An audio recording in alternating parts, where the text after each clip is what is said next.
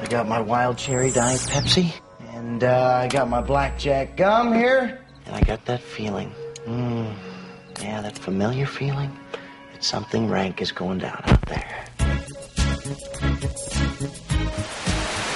All right. Let's get fired up here. Everybody knows that the dice are loaded. Rolls with their fingers crossed.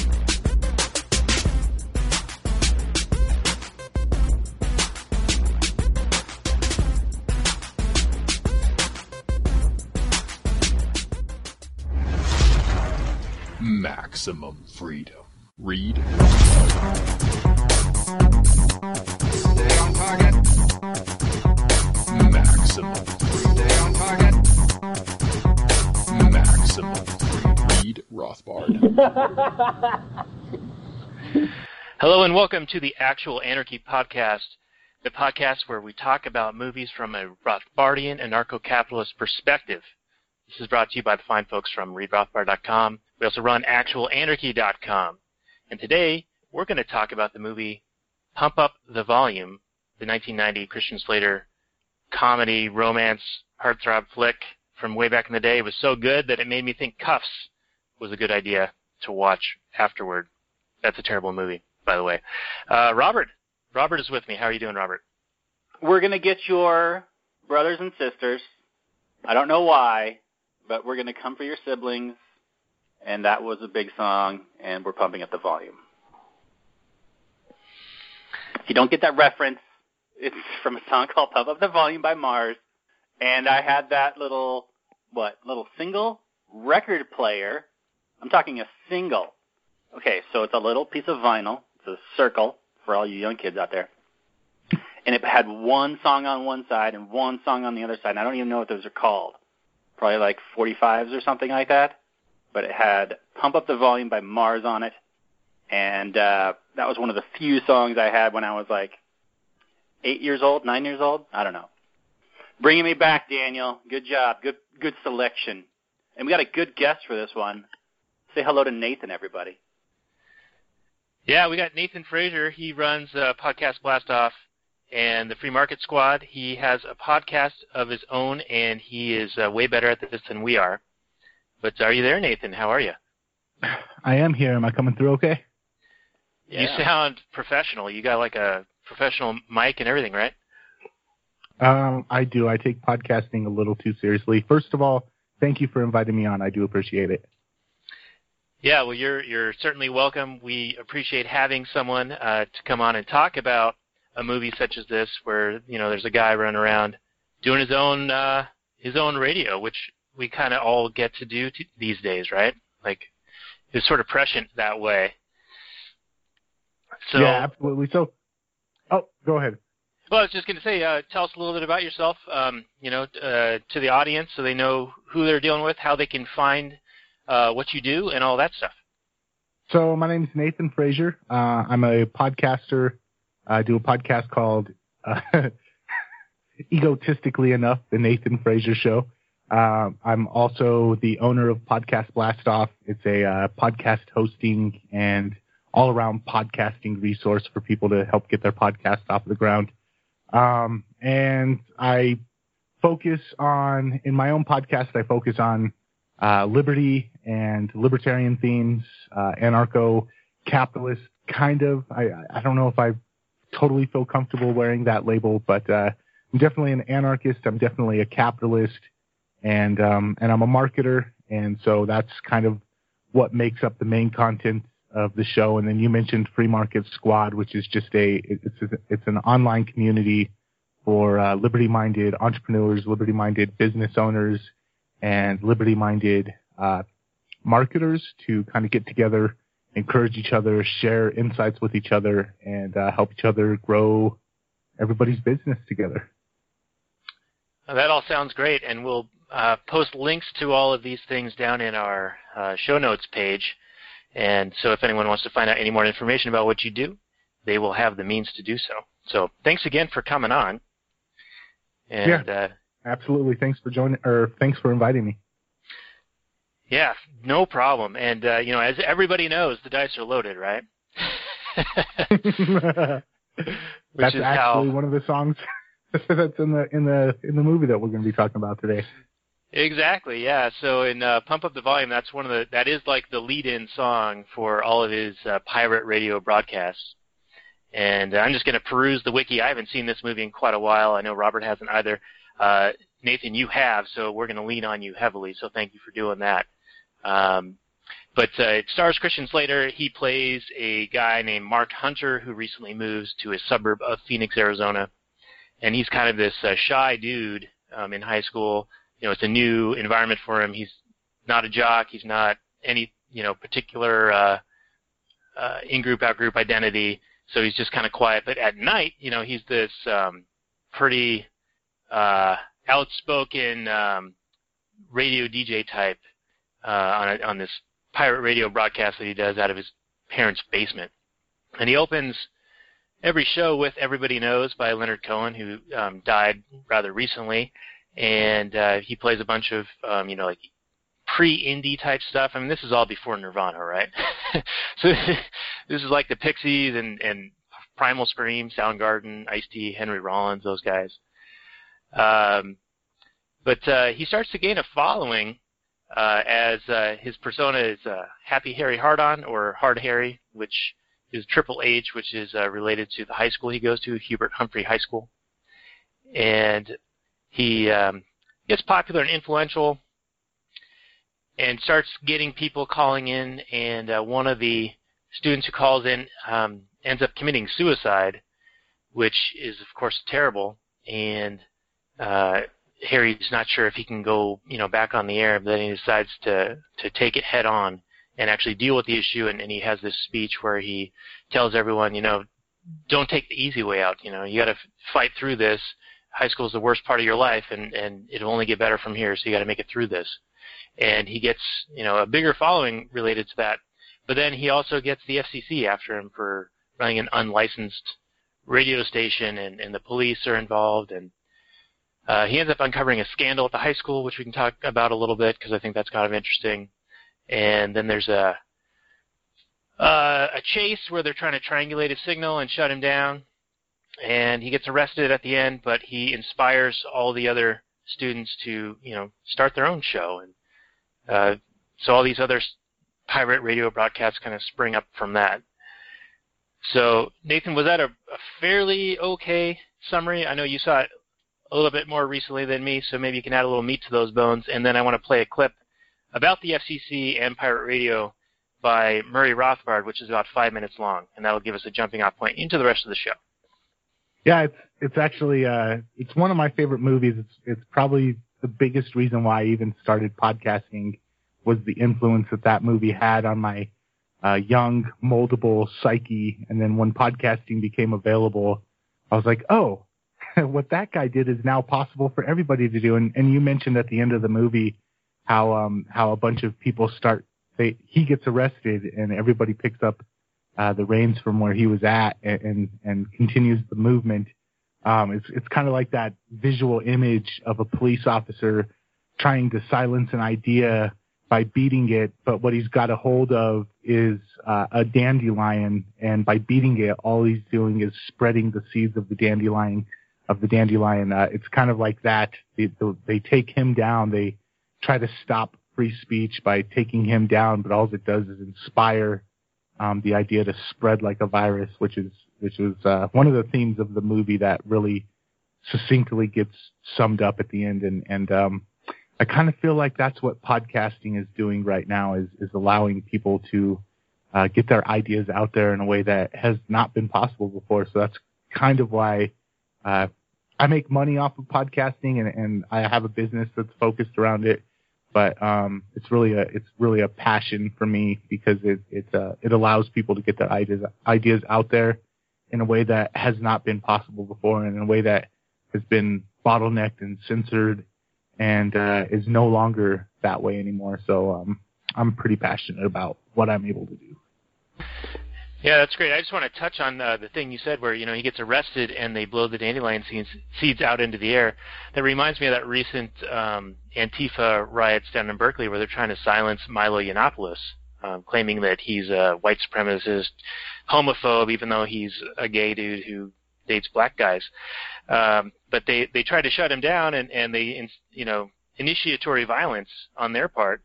And then Milo becomes the number one search term on Google. Whatever his show shoots up the charts, his book sells really well. So it's exactly that. They try to silence him, they try to shut him down because they don't want his message out there, and then it explodes. The reaction is he gets way more coverage than he would have had they just sat at home and not messed with him. Can I ask you a question real quick? Sure.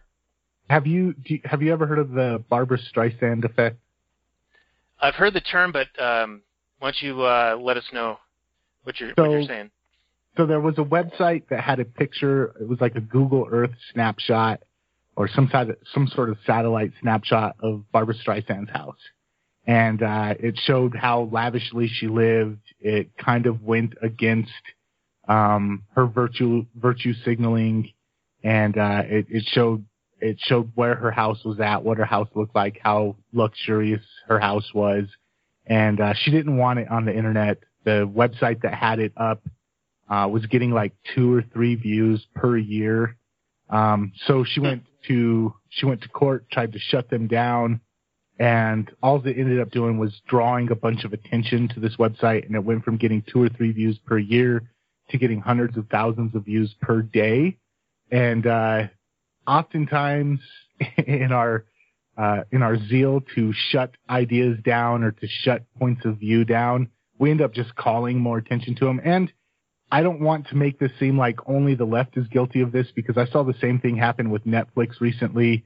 Netflix has some new show based off of an old documentary or an old film called Dear White People coming out, and people that lean a little bit to the right in the liberty community just flipped out over this new Netflix show, and there was a whole boycott Netflix, and all it ended up doing was being a great piece of publicity for this new show that's going to be coming out, much like Milo Yiannopoulos and his book coming out, and people flipping out over how could this book company back a racist, misogynist, sexist, hate monger, and then all it does is push the book to #1 on their pre-orders. As human beings, we tend to, in order to fight against ideas we're not comfortable with, we tend to actually just feed those ideas. So I don't want to make it seem like only authoritarians are guilty of this. Even sometimes liberty-minded people fall victim to this same Streisand effect mentality. Yeah, I think it shows how powerful it is to ignore ideas. I mean, there's a big debate in the anarcho world, at least that I see, where you either work within the system to reduce the power of government, or you just ignore it out of existence. I'm of the mind that everyone should just ignore bad ideas, like government is a bad idea. Just ignore it out of existence. Easier said than done. Of course, you need to get a lot of people on board. But when you end up fighting a bad idea like government, you end up, like you say, giving it more legitimacy, giving it more popularity, that sort of thing. People don't like to be forced into changing their mind. They tend to rebel against that, and rightfully so. They recognize force as immoral. So, yeah, and that's right. Just a final note on that. As a marketer, I know that one of the most valuable resources is attention. People, and nowadays, attention is so scarce. There's so much out there, so many advertisements, so many different TV shows, so much real life stuff going on that's begging for your attention. As an advertiser, as a marketer, the #1 thing that I need to get from people is their attention. And if you can get somebody's attention, if you can get somebody paying attention to you, that's half of the battle.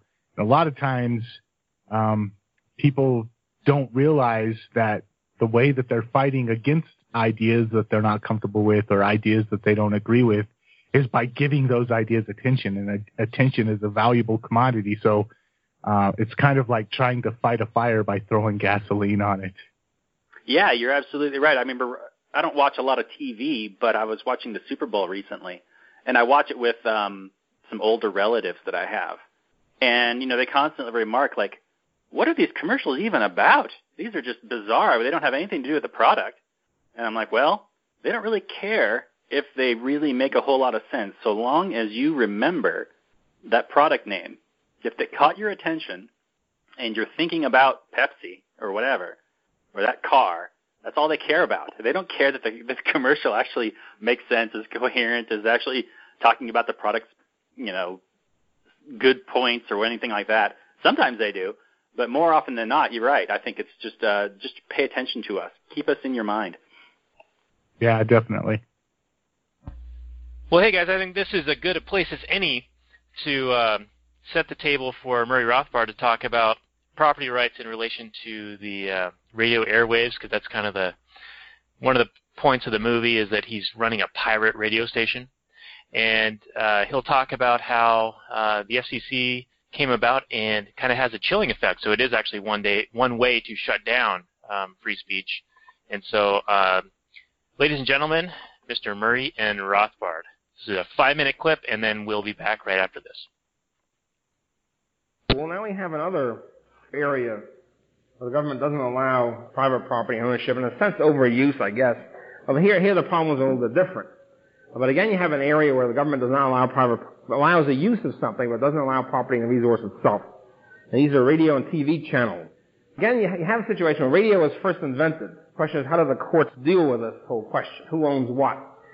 And during the early 20s, when radio was first coming in, people are operating radio stations in Detroit at certain kilocycles and et cetera, et cetera. And somebody else would then beam something in the same kilocycle nearby. There'd be interference. And they went to the courts. And the courts would then could only decide on the basis of common law, which is basically libertarian. And they began to make decisions. The Illinois courts, for example, made decisions. Okay, here's what you do. The guy who homesteads, in a sense, in other words, the guy who first sets up his channel at 1,600 kilocycles or blah, blah, blah, owns that kilocycle or owns the right to beam out on that frequency. Then you have to find a technological unit. This is, you find it for 160 acres of wetland or for oil pool.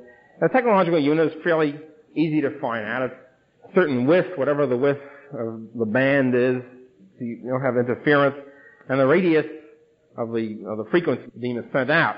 So you decide, okay, you have a 200-mile radius, let's say, and you own the 1,600 kilocycles within a band of plus or minus a certain number of kilocycles for this 200-mile period. And anybody who interferes with this is a transgressor and is aggressing against your property. You can take an injunction and smash them. Now, this is beginning to be developed in the early 20s. Now, what happens is that Herbert Hoover, why he did this, I don't really know. Nobody, as far as I know, has investigated the infamous Radio Act in 1926, I think it was. Hoover decided there's a terrible things going on. People interfering in each other's radio channels.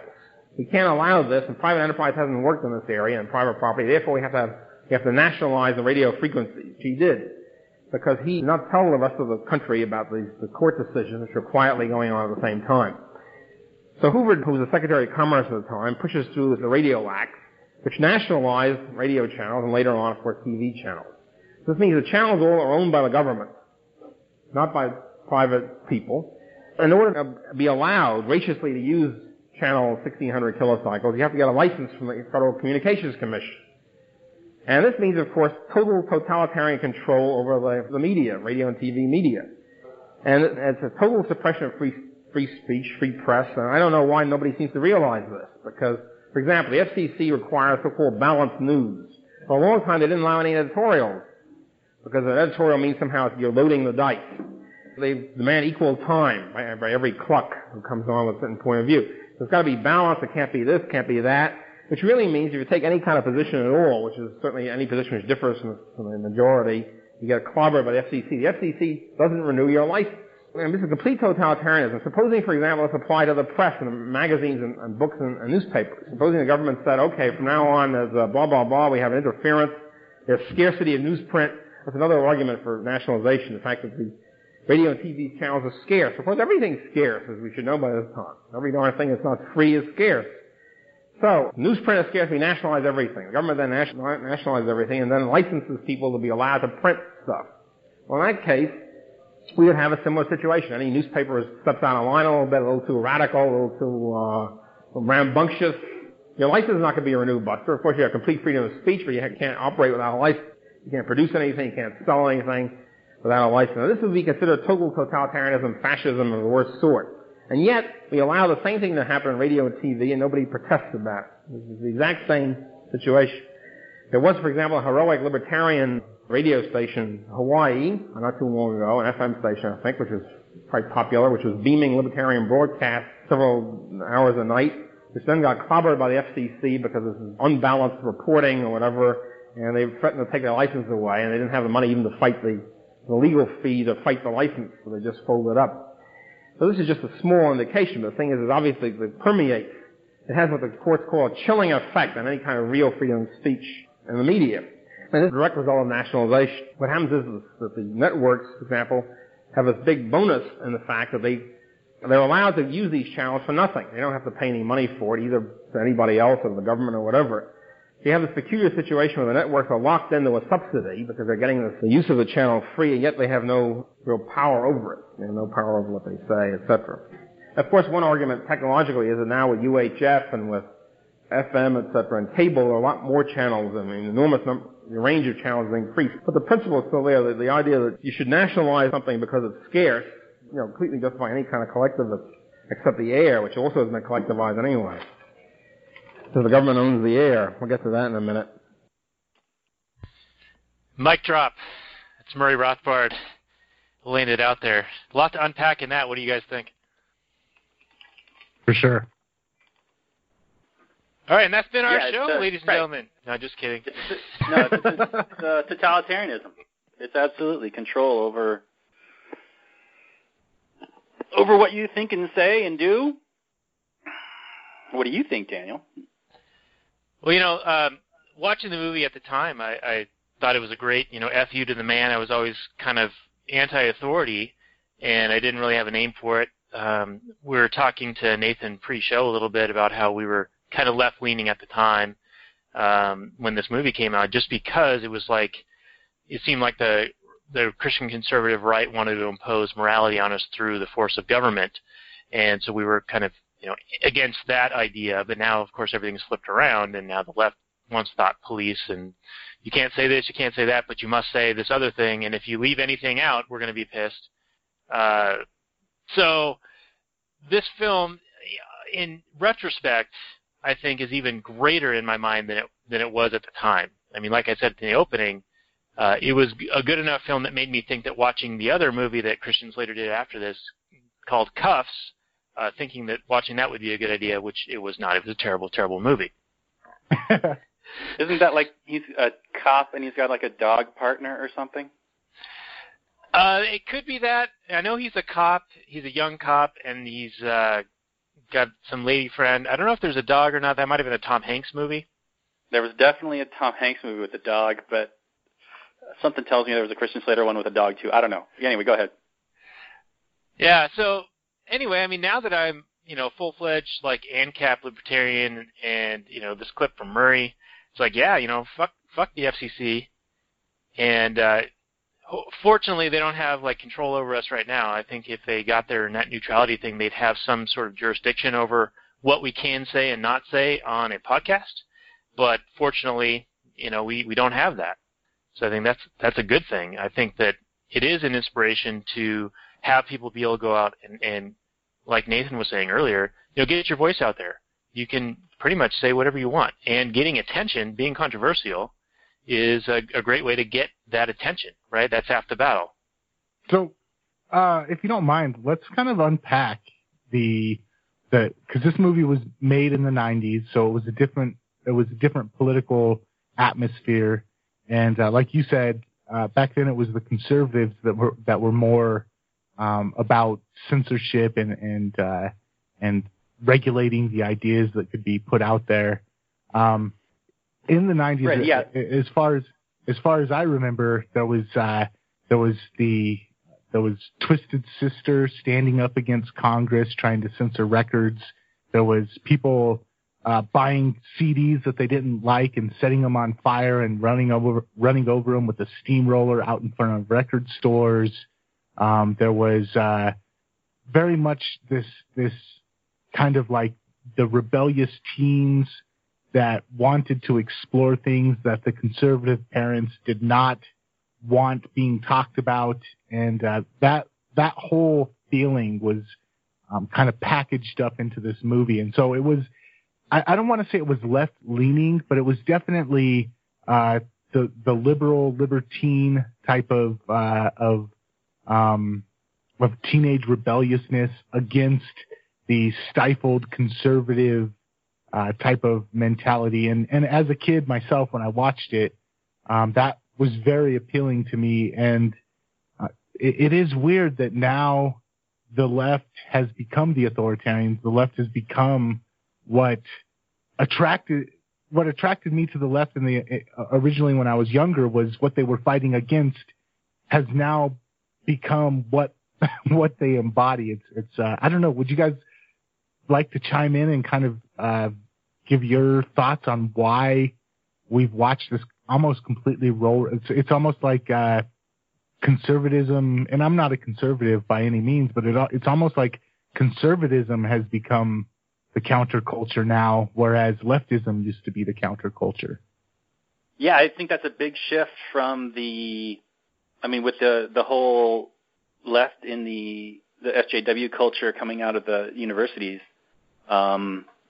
They seem to be very government oriented and very establishment oriented, and use the mechanisms of government and power to get what we want. And the right is very much rebelling against that, rightfully so, because they want to be the PC police. They want to be controlling. What they used to do was get government out of our bedrooms, and now they want to force everybody to. I don't know. I mean, it's not a huge issue to me, but have transgenders in the bathrooms, and if you're saying bad words, you're the worst person in the world, as opposed to the people who mass murder people. It's a weird flip, and it's. I guess I've just been a rebel my whole life. Is that? It's just weird. I made this big shift from being a lefty to an anarchist, and I guess I just become more and more an extreme rebel the more I live. Yeah, what do you have to say about that? That's a really good point you both bring up. And I remember there were Two Live Crew and NWA were getting in trouble for their lyrics, and I think Judas Priest was being brought into court for apparently their lyrics were telling people to kill people or kill themselves or something along those lines. And so, it was a backlash against that, that control, that thought control. And it did seem to be against the conservatives. And now, like you're saying, it is flipped around. It's really bizarre because there still are Christian conservatives out there, and I'm sure they still wish they could impose morality upon others. I think that they do that in some respects. But, I mean, I guess the bright side is that now that the left has shown themselves to be so regressive and not progressive, perhaps the people with the anti-authoritarian streak will now be attracted to an actual anarchy. Actualanarchy.com, folks. Click on any Amazon link to support our site, Actual Anarchy. But, then we'll attract the people who have that streak in them, like libertarianism and being able to be free from third-party interfering with what you want to do or what someone else wants to do, voluntary trade, transactions, free association, all of those things. Those are all great. And I think that, both sides of the continuum of the left and right have shown themselves to be against the individual doing what they wish to do. So it kind of leaves, we're the only other option left, right? Yeah, and it seems like, I guess what troubles me about it is, throughout my life, I've kind of seen the gun being handed back and forth, and I've seen both parties just become completely abusive when they're the ones in control. When they've got their fingers on the trigger, all of the old arguments of we don't want to be oppressed and people shouldn't use government to force their ideals on other people.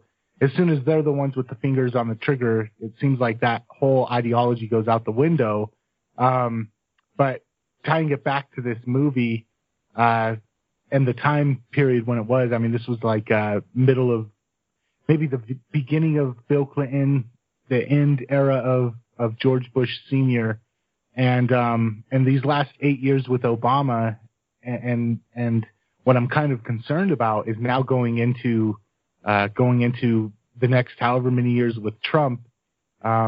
It's just been every single time that one party has been in control, they've just slowly gotten more and more abusive with that control. And as a reaction, when the pendulum swings the other way, it seems to swing even harder than the last time it was swinging that way.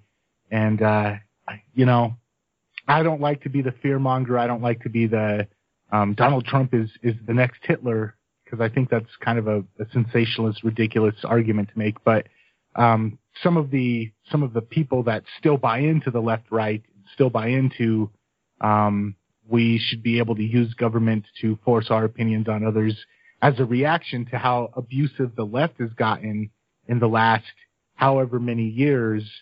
I'm kind of concerned that there might be an equal and even maybe more momentous push the opposite direction. And I don't know. Do you think that I'm concerned for nothing in that, or do you guys kind of have concerns about that as well? No, just to illustrate your point, you see it really vividly when the right is in power and all these small government Republicans just go silent. And then when the left is in power, all the anti-war left just go silent. As long as it's our team in control, then yeah, I don't have an issue with it. It's always railing against the other side, and there's no principle at play. It's just, well, government's fine whenever we're in power. It's really disgusting. Anyway. Yeah, they're always horrified by what powers that were allowed to accrue under their watch is now transferred to someone else. So like all of the assumed powers that Obama accreted to the presidency is now being utilized by Trump, and that's one of the reasons why so many people are horrified, because they're like, oh my God, now he can do this. Well, it was okay when Obama did it, or when he created that, ability to do it, because every administration, it's always the encroachment, right? They can always set precedents for someone else to do it later, and it ends up biting these people in the ass. And it reminds me of, Nathan, you were talking about how this pendulum gets more wild and more violent swings. It's like when a certain type of dog walks across a bridge, and the cadence of the dog, the steps of the dog, get amplified as they go along, and the bridge starts to sway and sway and sway and sway more violently. And I think there was a bridge in New York or on the border somewhere with Canada where this bridge was particularly susceptible to this. And they would have people who would be watching for dogs and shoot the dogs to prevent the bridge from collapsing because of this effect that they would have on the bridge. I might be making this up a little bit, but I'm pretty sure if you Google it, you'll find something related to this, unless I'm just totally talking out of my ass. So what you're saying is helicopter rides? No? Helicopter rides? Oh, you guys aren't deep enough into it, I guess. Sorry. It's okay. It's like on the control left, you've got when we're in power, we're going to put everybody in gulags, and then on the alt right, you've got when we're in power, we're going to be throwing people out of helicopters. You haven't seen that meme? Oh, that's a Pinochet reference, right? There you go. Okay. Yeah, I've seen that reference in alt-right type stuff. I don't think we don't identify as alt-right. We identify as human freedom. But it does. As somebody who stands for liberty, it does show that the extremes of on one side, people want to take people who don't agree with them and lock them up in work camps, and then on the other side, people want to take people who don't agree with them and throw them out of helicopters. And it's just like people like me stuck in the middle. That's like what the argument has kind of been degraded to is you don't think like us, we're going to stick you in a work camp, or you don't think like us, we're going to throw you out of a helicopter. And I don't know, man. It's scary that people go to those extremes, and it's not historically unprecedented. It has happened before. Yeah, I don't know why it's just those two options. Like why can't there be, in my ideal world, just leave us alone? Let us go homestead or purchase an area, and then don't impose your will on us. But everyone else seems to think that, no, there must be a top-down authoritarian who controls everything. Like in my ideal world, the communists could go live in a commune and be commies, do whatever you want. And we have the right to self-defense. We'll protect ourselves if you impose upon us. But we're going to have a voluntary society over here. We're going to be Galt's Gulch. Why can't that be everywhere? It's this either or, and both ends of that spectrum are actually pretty terrible. Again, we're the third way, right? Yeah, well, that brings up a lot of, and these are things that I kind of deal with in my own head as well, is like, I'm very much a propertarian, but I wasn't always, because I grew up very poor, and I grew up with a lot of the indoctrination of people that are rich and successful became that way by exploiting the working class, and government is there to keep everything in line, and if somebody has 5 houses, a house for each season, and then a winter or a vacation house as well, or a house on the lake like Bernie Sanders. Yeah, that nobody needs that. Nobody needs that many choices of deodorant. I used to actually fall into that mindset, and not having a lot of property and not feeling very valuable to the people around you. It's very easy to buy into that ideal, and so I can see why, if two sets of people both agree that government is probably not the best way to handle situations, people like myself who believe in capitalism, believe in meritocracy, we would say, well, okay, that's fine, but we do need to have property rights. We need to have established property rights. But on the other hand, people who don't feel like that, they're insecure about what kind of value they could provide for people. They're insecure about whether or not they could actually thrive in a meritocracy. They're not going to want property rights. They're going to want communal owning of everything. And so, like you said, you would like to see a world where if you want to get together with people and trade voluntarily, that's fine. And if other people want to get together and live communally in their own little compound or whatever, then that's fine as well. But people on the other side, and I'm saying this having spent most of my life as somebody on that other side, a lot of those people would say, well, yeah, but we can't get that land, and the fact that you trade is oppressive to us, and if you guys do better than we do, we have a right just by mere existence, and the fact that we don't respect your meritocracy, we don't respect your private property, we don't think the same way about property as you do, and by you not letting us come onto your property and enjoy the fruits of your labor, you're oppressing us. So where I agree that people should be able to do what they want to do and organize voluntarily the way that they want to, when it comes to the issue of property, one man's freedom is another man's oppression, and both of them feel justified in the way that they look at it. Right, and you see that with the Antifa protests and the other Black Bloc type events where the communists will go around smashing store windows and say that it's rightful resistance against oppression, and say that it's not violence, but rather they're just self-defense. It's I don't. It's hard to see the principle at play, but you're right. It's a very incompatible. They're incompatible ideologies. Yeah. So then that brings up the I guess inner dialogue that I have with myself, but I think is probably a rational dialogue that we should be having amongst ourselves is, what do we do when we say, hey, we just want to be over here trading voluntarily, and other people say your trade is oppressing upon us. The fact that you're not you're not willing to just voluntarily give us the fruits of your labor because we were born and we have a right to, because what it really comes down to is a lot of people, they claim and they probably believe that, that you can't own property, you can't own the earth. It's going to be here after you die. Just like, the argument over intellectual property rights. A lot of people consider physical property just as illogical to own as intellectual property, and that it's more of a mindset, and it's not so much these guys are bad guys. It's these guys see things differently, and because of the way that they feel, because of the value that they have or the faith that they have in themselves, because of as soon as an anarcho-socialist gets an inheritance from their rich uncle, they're probably not going to be an anarcho-socialist for very much longer.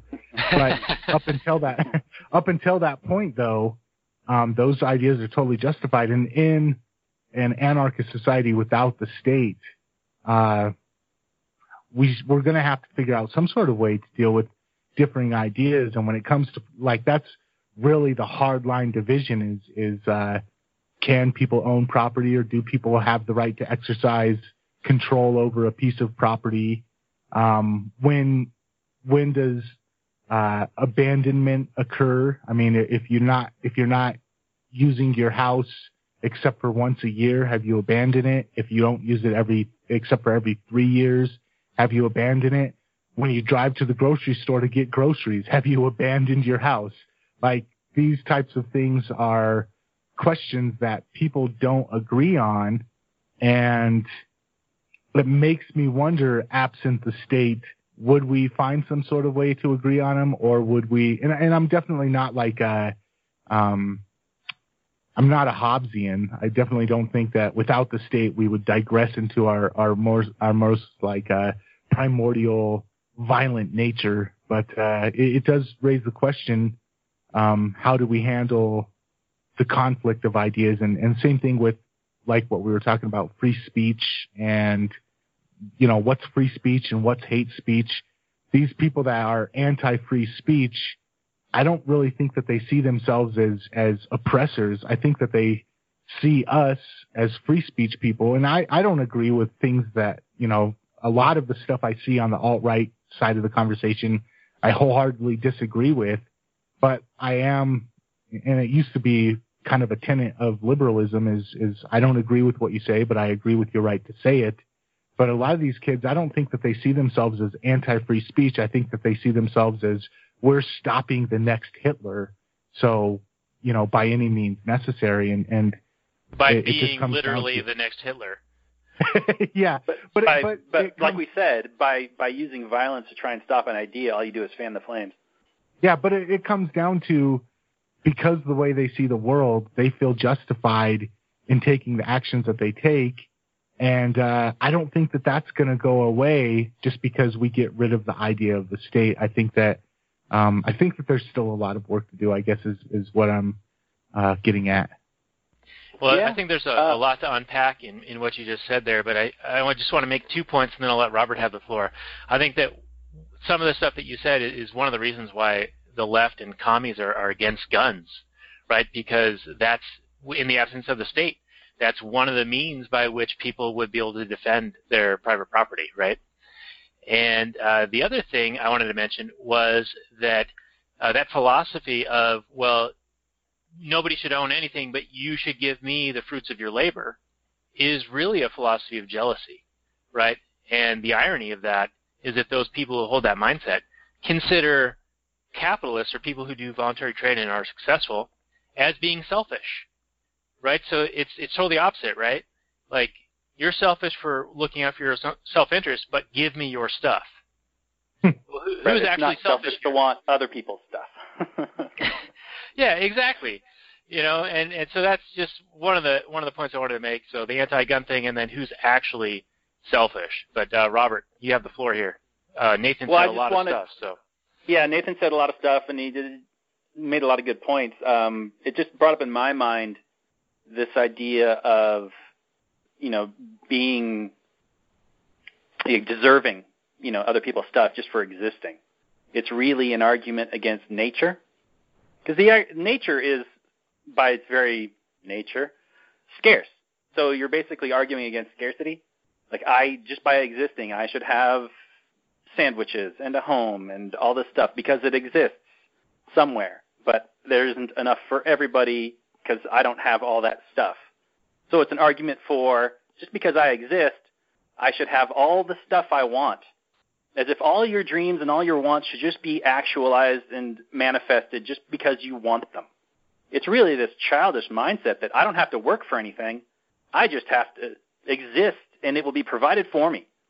It's like this continuation of the family unit where you're a child and all your wants and needs are met as you're growing up, not for having to work for it, just because you exist.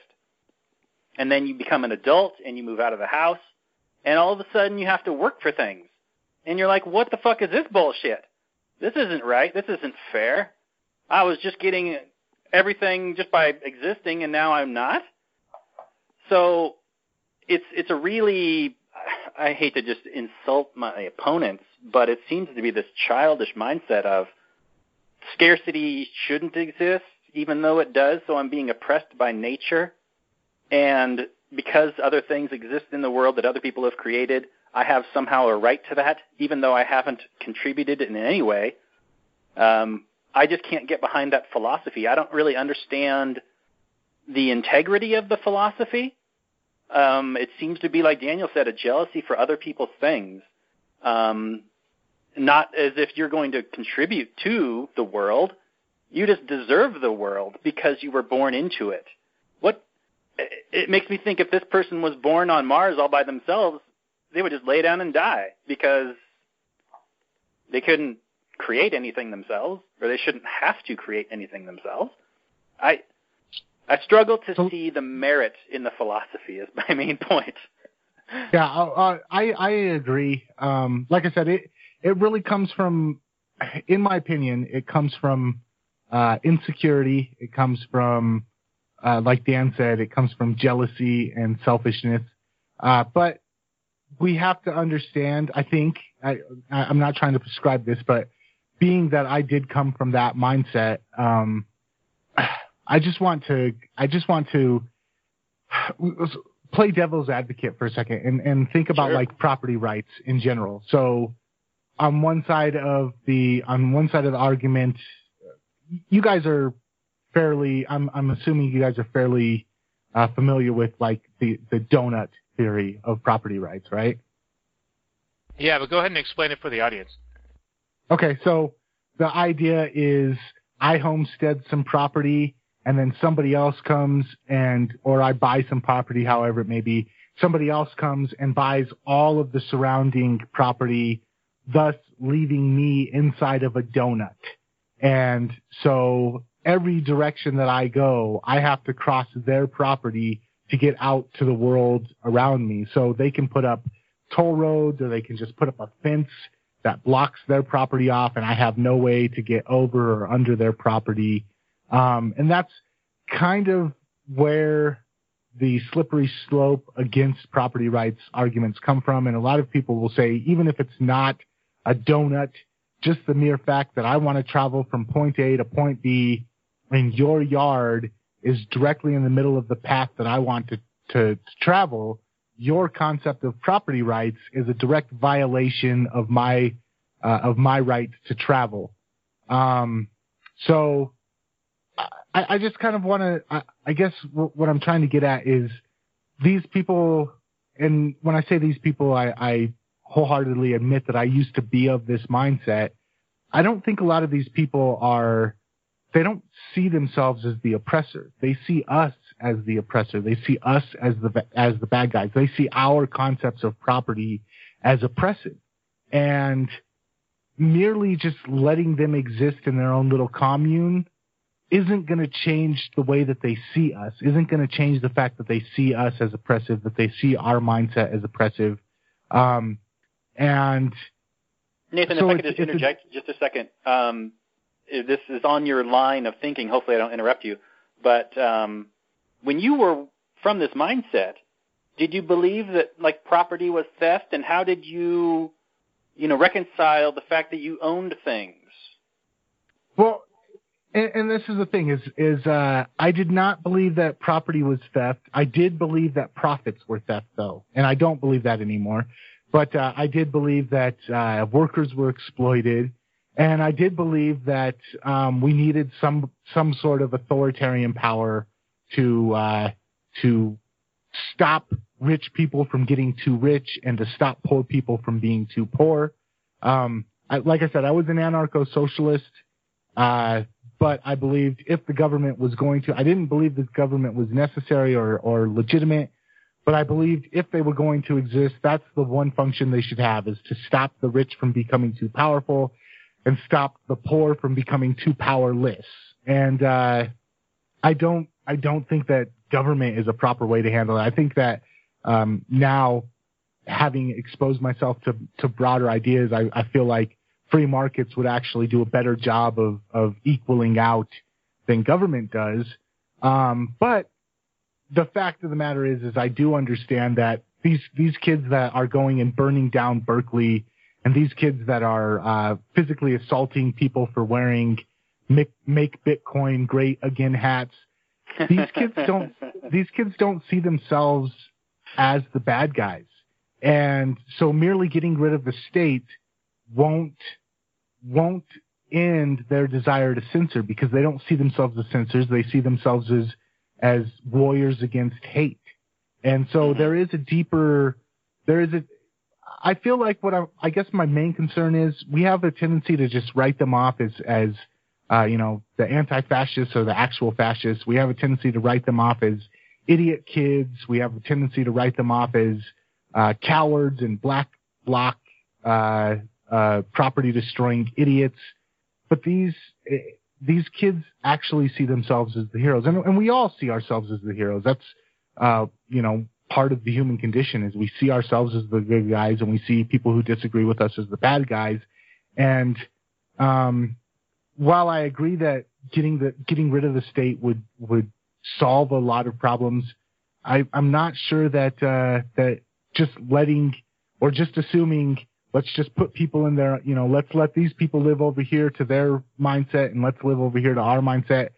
I'm not sure that actually would solve the problem of them not understanding. And for me, it took actually researching. It took starting my own business. It took understanding how much work goes into building a business and how much work goes into actually managing a business before I was able to. And it took watching my business being taxed and having those tax dollars used for things that I didn't want my tax dollars going towards. And it took, like I said, reading books like Hazlitt's Economics in One Lesson and realizing that price controls and just handing out welfare checks aren't solving the problem.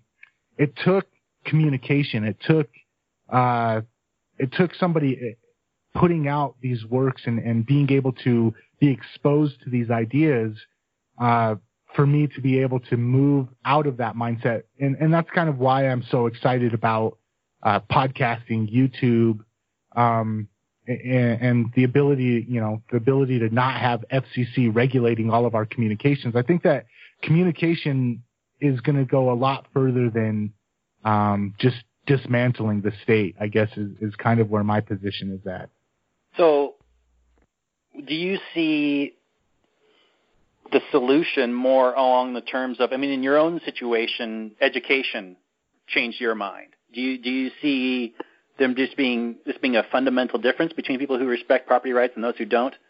Or you see it as an education issue where these people can be reasoned with and educated? I think that they can. I think that... Not in camps, right? Yes, re-educated in camps. Yeah, no. No, I think that, and this is kind of where being a marketer comes into play. You have to learn how to communicate your ideas to people, because a lot of us on both sides of the aisle, the liberty versus the authoritarian, because really the two differences. I'm not really a left-right guy. I'm an authoritarian versus libertarian type guy. On both sides of the aisle, though, when we're trying to engage in conversation, we don't take into consideration where the other person is coming from. We just want to prove ourselves right. We want to lay out our logical arguments. And in advertising, in marketing, one of the things that they teach you, it's one of the very first lessons, is you have to join the conversation that's already going on in the other person's head. You have to meet them where your maps have overlay, where your worldview has overlay, and then work out from there. So we were kind of discussing before the call, whether you're on the left side or on the right side, all of us have issues where we oppose authoritarianism. We oppose the power of the state being used to force other people's opinions down our throat. Whether it's vaccines on one side where people say, hey, my body, my choice means I shouldn't be forcibly vaccinated. Whether you agree with vaccines or not, that's besides the point. Some people have issues with the school system and coercive education. Some people have issues with taxes being used for endless war. Some people have issues with taxes being used to perpetuate poverty and dependency on the welfare system. Everybody has certain issues, but we don't start with those issues and work outwards. At least most of us. I try to, because I found that to be much more effective. But a lot of us just start with, oh, you're an idiot, you're a fascist, you're a socialist, and we really start with a brick wall. And it's really hard. It's really hard to get somebody to agree with you at the end of a conversation if you didn't get them to agree with you at the beginning of a conversation. And that's why in advertising, the first thing that you want to do is let the person that's reading your advertisement or listening to your advertisement, you want to connect with them. You want them to know that you're on the same level as them, that you understand the problem that they're facing, or you understand that the desire that they're trying to get to, and then work your way out from there to where you get to the end of the conversation where you propose your solution. If you start out that conversation with a similar worldview or a similar mindset, by the time you get to the end of the conversation, you're much more likely to have them walk all the way there with you. But if you start off the conversation as, oh, you're just a commie, or, oh, you're just a fascist, there's no way at all that you're going to come to agreement as to the proposed solution, which in our opinion is getting rid of the state. There's no way that you're going to get them to that point if you start off the conversation by saying, oh, this is just a spoiled socialist, Starbucks window smashing black bloc protester, or, oh, this is just an alt-right neo-Nazi fascist pig. Well said. Speaking, not to derail the conversation too much, but just having a marketer on, I just couldn't help but mention, have you heard the Bill Hicks tirade against marketing? Yes, and I love Bill Hicks, and that's one of my favorite pieces of him, because I'm going to be straight up about it. There's a lot of truth in some of the anti-marketing stuff, but as a capitalist and as somebody who's a business owner, I also understand that if you've got something of value that you want to offer to people, you have an obligation to market it. You have to get the message out to people. The idea that build a better mousetrap and the world will beat a path to your door, it's not true. If you build a better mousetrap, you have to hire marketers to let the world know about it, or you're going to go broke. Yeah, that's it's a struggle. It struggles. I like Bill Hicks a lot, but listening to that one and knowing I know about free trade and capitalism is a little bit hard. So I was wondering, so you actually enjoy that bit? Yeah, as much as I find it insulting, okay. There's a little bit of truth to it. I mean, and this is the fact of the matter is a lot of marketing. It's a very thin line between manipulation and persuasion. And a lot of the tactics that marketers use can very easily be used to manipulate people. I guess the way that I look at it is, being a capitalist, being somebody that enjoys the spirit of capitalism, I believe that a free trade should end up in both people walking away improved. So right. I have $1, you have an apple, you value my dollar more than I value my dollar. You value my dollar more than you value your apple. I value your apple more than I value my dollar, so I give you the dollar for your apple. We both walk away feeling like we walked away with more than what we walked into it with. That's whether there's a worm in there or not, right? It's ex ante. It's beforehand, right? Yeah, exactly. No one's guaranteed to be satisfied. Yeah, well, I mean, unless you make a guarantee, unless the Apple sign when I go to your stand and the sign says guaranteed no worms in these apples, then we've got some beef. But I believe, as a marketer, I won't take on clients that I don't believe in their product. I won't help people market things that I don't believe will actually benefit people's lives. So. But a lot of marketers will. I see a lot of marketing where people get duped into things that if they had full information or if they understood what was going on, that they wouldn't buy into, and that people wouldn't be selling if the other person knew. So there's a lot of conning, there's a lot of manipulation that can happen. I basically say, if in your marketing you're bringing somebody to a position where they're appreciative of you convincing them to make the purchase, then you've persuaded. If you bring them to a point where they regret the purchase because you held back or you manipulated the information that they were able to get, then you're manipulating, and both happen in marketing. So whereas Bill Hicks only looked at the manipulation aspect of it and made a blanket statement about marketing from that point of view, there is another side to the coin, and I try to stay exclusively on that other side of the coin. But I don't deny that the reverse side is there, and I don't hate on Bill Hicks for exposing that other side either. Okay, cool.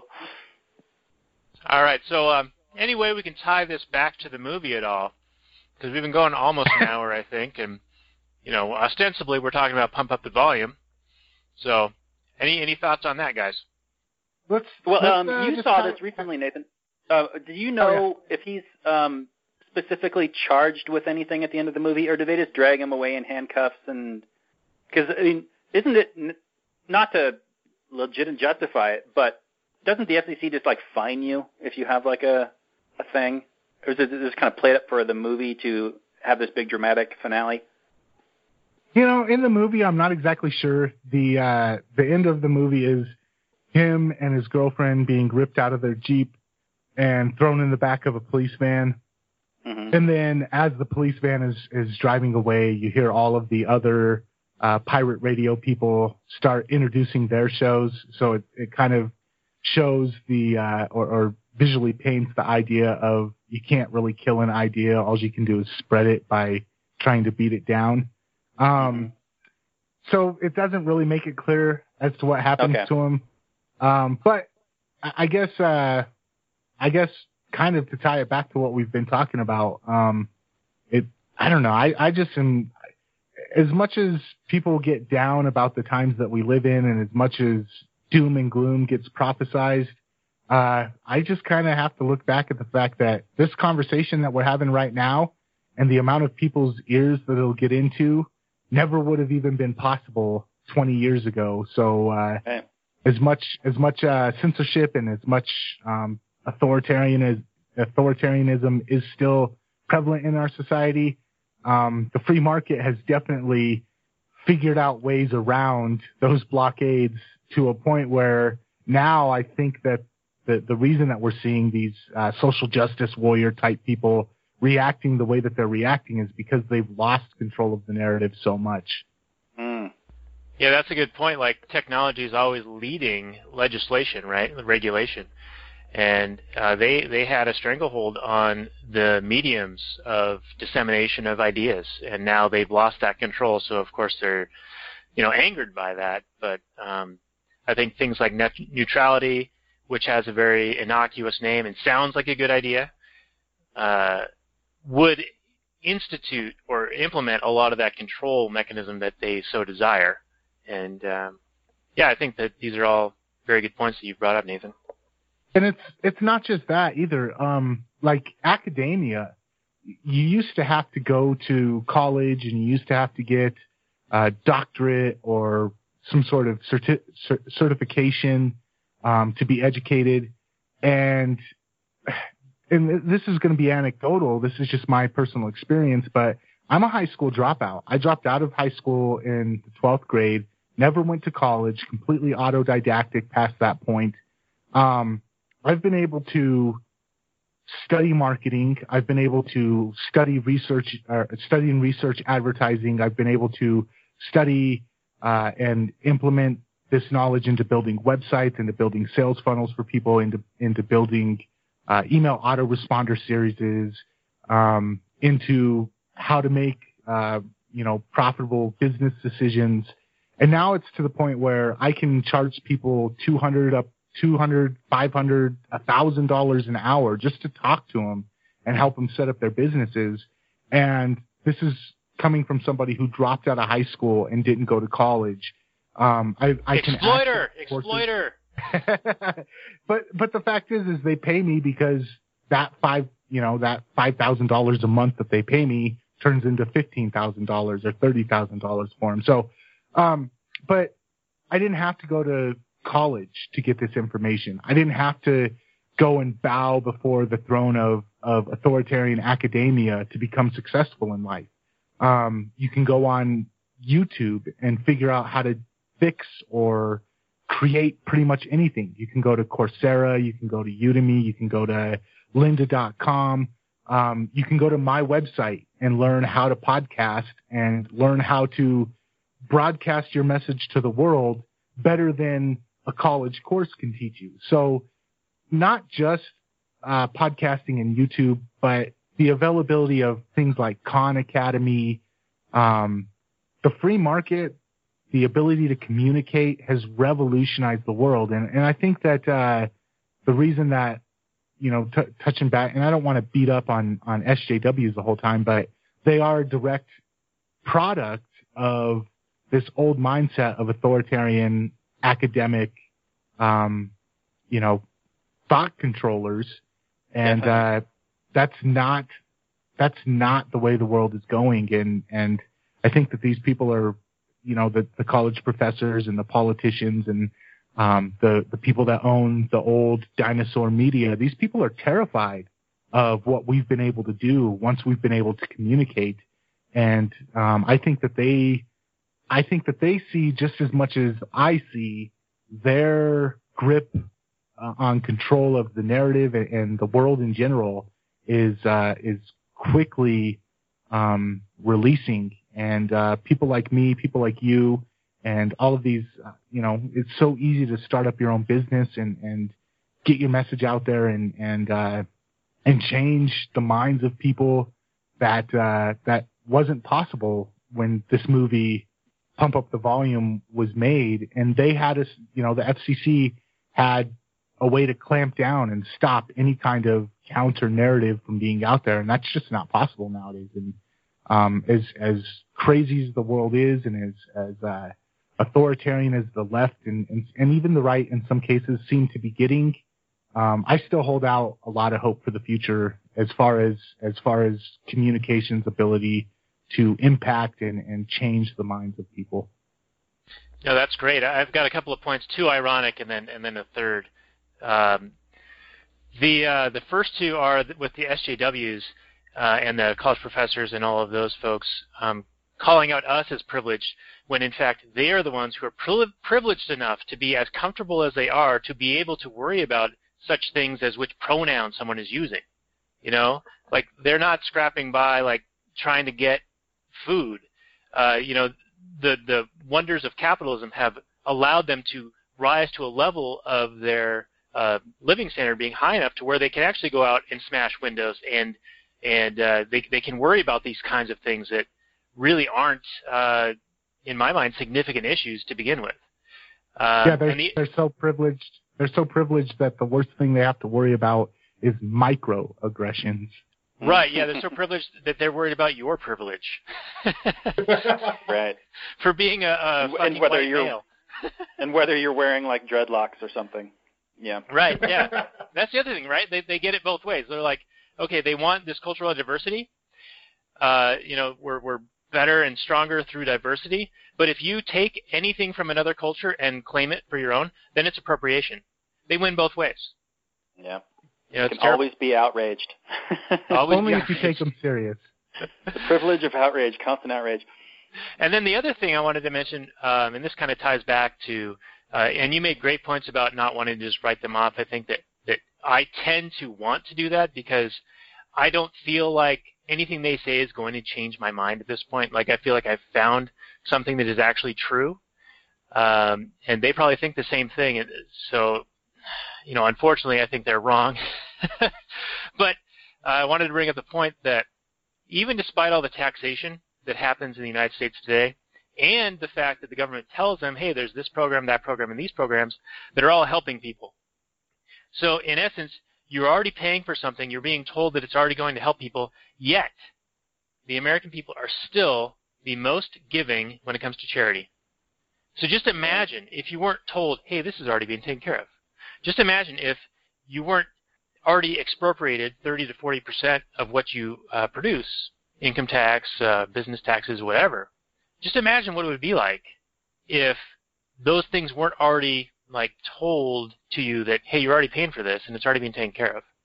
Well, just look at when Trump was elected, how the donations flooded into Planned Parenthood.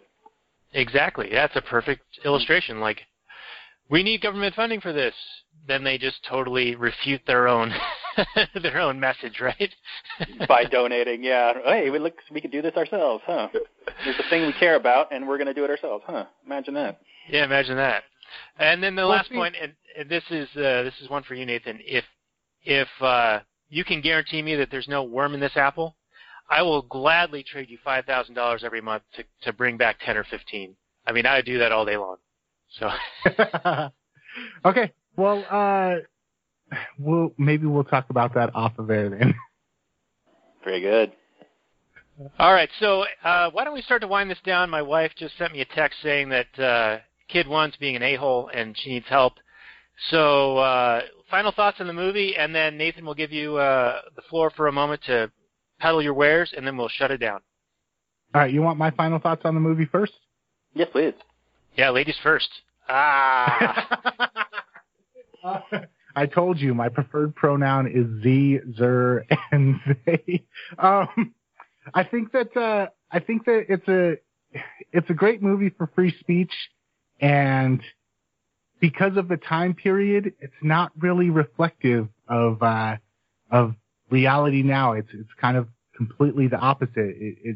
It definitely has a little bit of a left-leaning slant to the free speech arguments at the time, and now it's the conservatives that seem to be more about free speech, which is I guess watching it, it's hard to stay in the movie because of how much the script is flipped.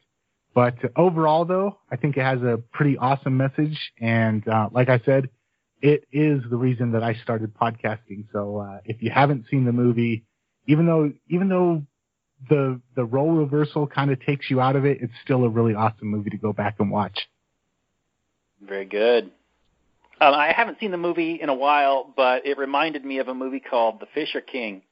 It's very recent, not recent. I don't know when Fisher King came out, probably like 2000s at some point. But there was also in that movie, there's a radio DJ who has kind of like a shock jock guy.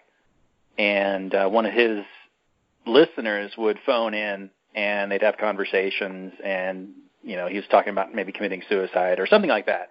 And then he ended up committing suicide, and the DJ kind of spirals off into, you know, self-doubt and whatnot.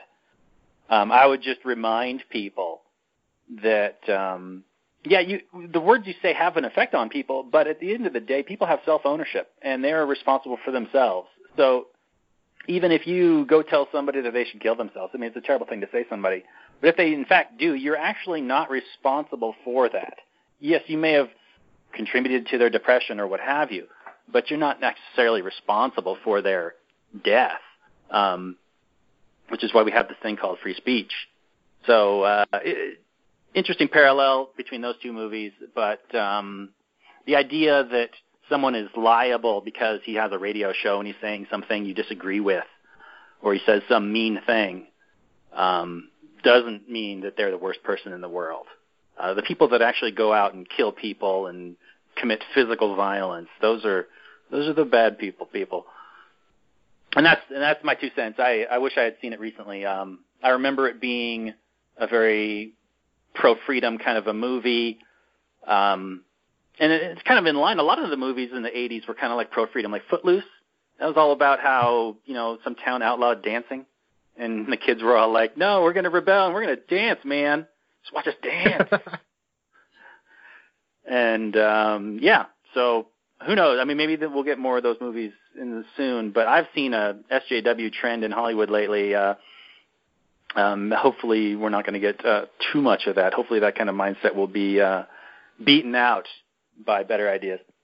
Well, you and I were talking offline a while ago about how Marvel's taken this SJW turn, and now all the superheroes have turned into women somehow, and their profits are just dropping off like a rock, and so that's going to eventually affect what they do, right? That's going to change the direction. Like that's the beauty of the capitalist system. That's profit and loss. You do something people like, you're going to make money. You do something they don't like, guess what? You're not going to do it much longer. That's right. I think I also just recently read something, because I'm also a huge comic book nerd. I just read something recently that Marvel is taking the market hints, and they're saying that after they're done with the recent runs that they're doing, that they're going to start backing off of using their platform to shove their political ideology down the throats of their readers, because really they're marketing ideas to people that are just not the ideal. SJWs aren't buying Marvel comics, so using it as a platform to push those ideas to an audience that has no need for them, it's just a bad business model. Yeah, you're proselytizing to people that have no interest in what you're saying, and these are the people that are buying or usually buy your books.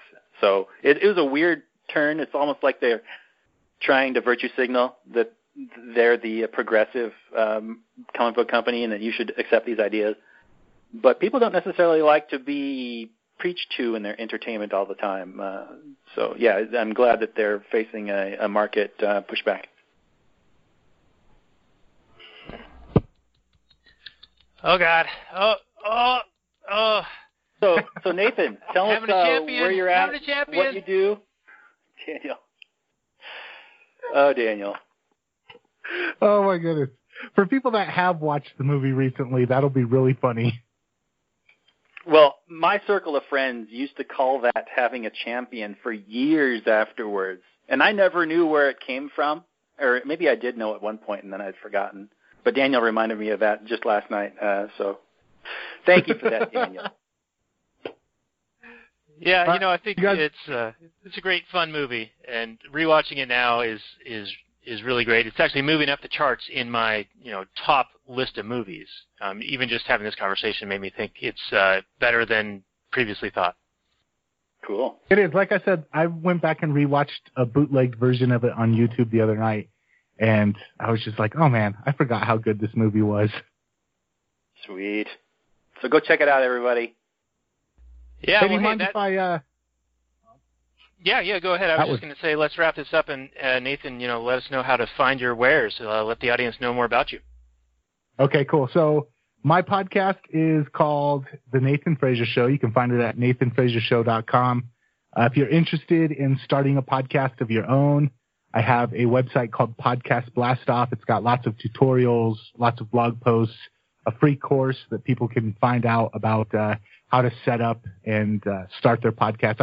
I approach podcasting from a very business-minded point of view. So most of the course is about marketing principles and how you can use them to make your podcast as successful as possible. So if success in the podcasting realm is something that you're interested in, definitely check out Podcast Blast Off.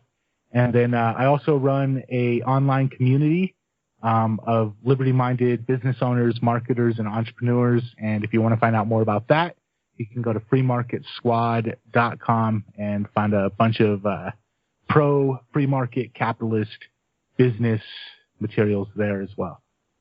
All the exploitation you could ever want. Right there, folks. So, hey, thanks for joining us. This has been the Actual Anarchy podcast. We run actualanarchy.com and readrothbard.com. Feel free to click on the tip jar link. We got a Patreon page at patreon.com/readrothbard. or click on any of the Amazon links, purchase any of the goods that you desire from those exploiters over there at Amazon at the good prices, best service you can get.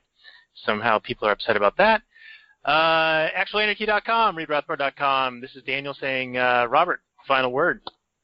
Thank you so much for joining us today, Freedom Nerds. Thank you to our guest. It was a fantastic discussion.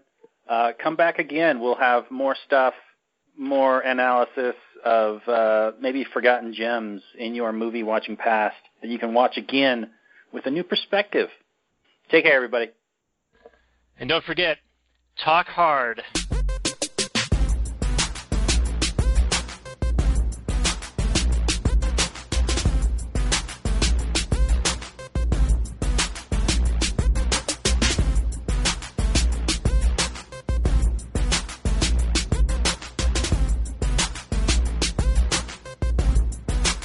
The Chipmunks. CHIPMUNK. We're the Chipmunks. Guaranteed to brighten your day. Do do do do do do do do do do do.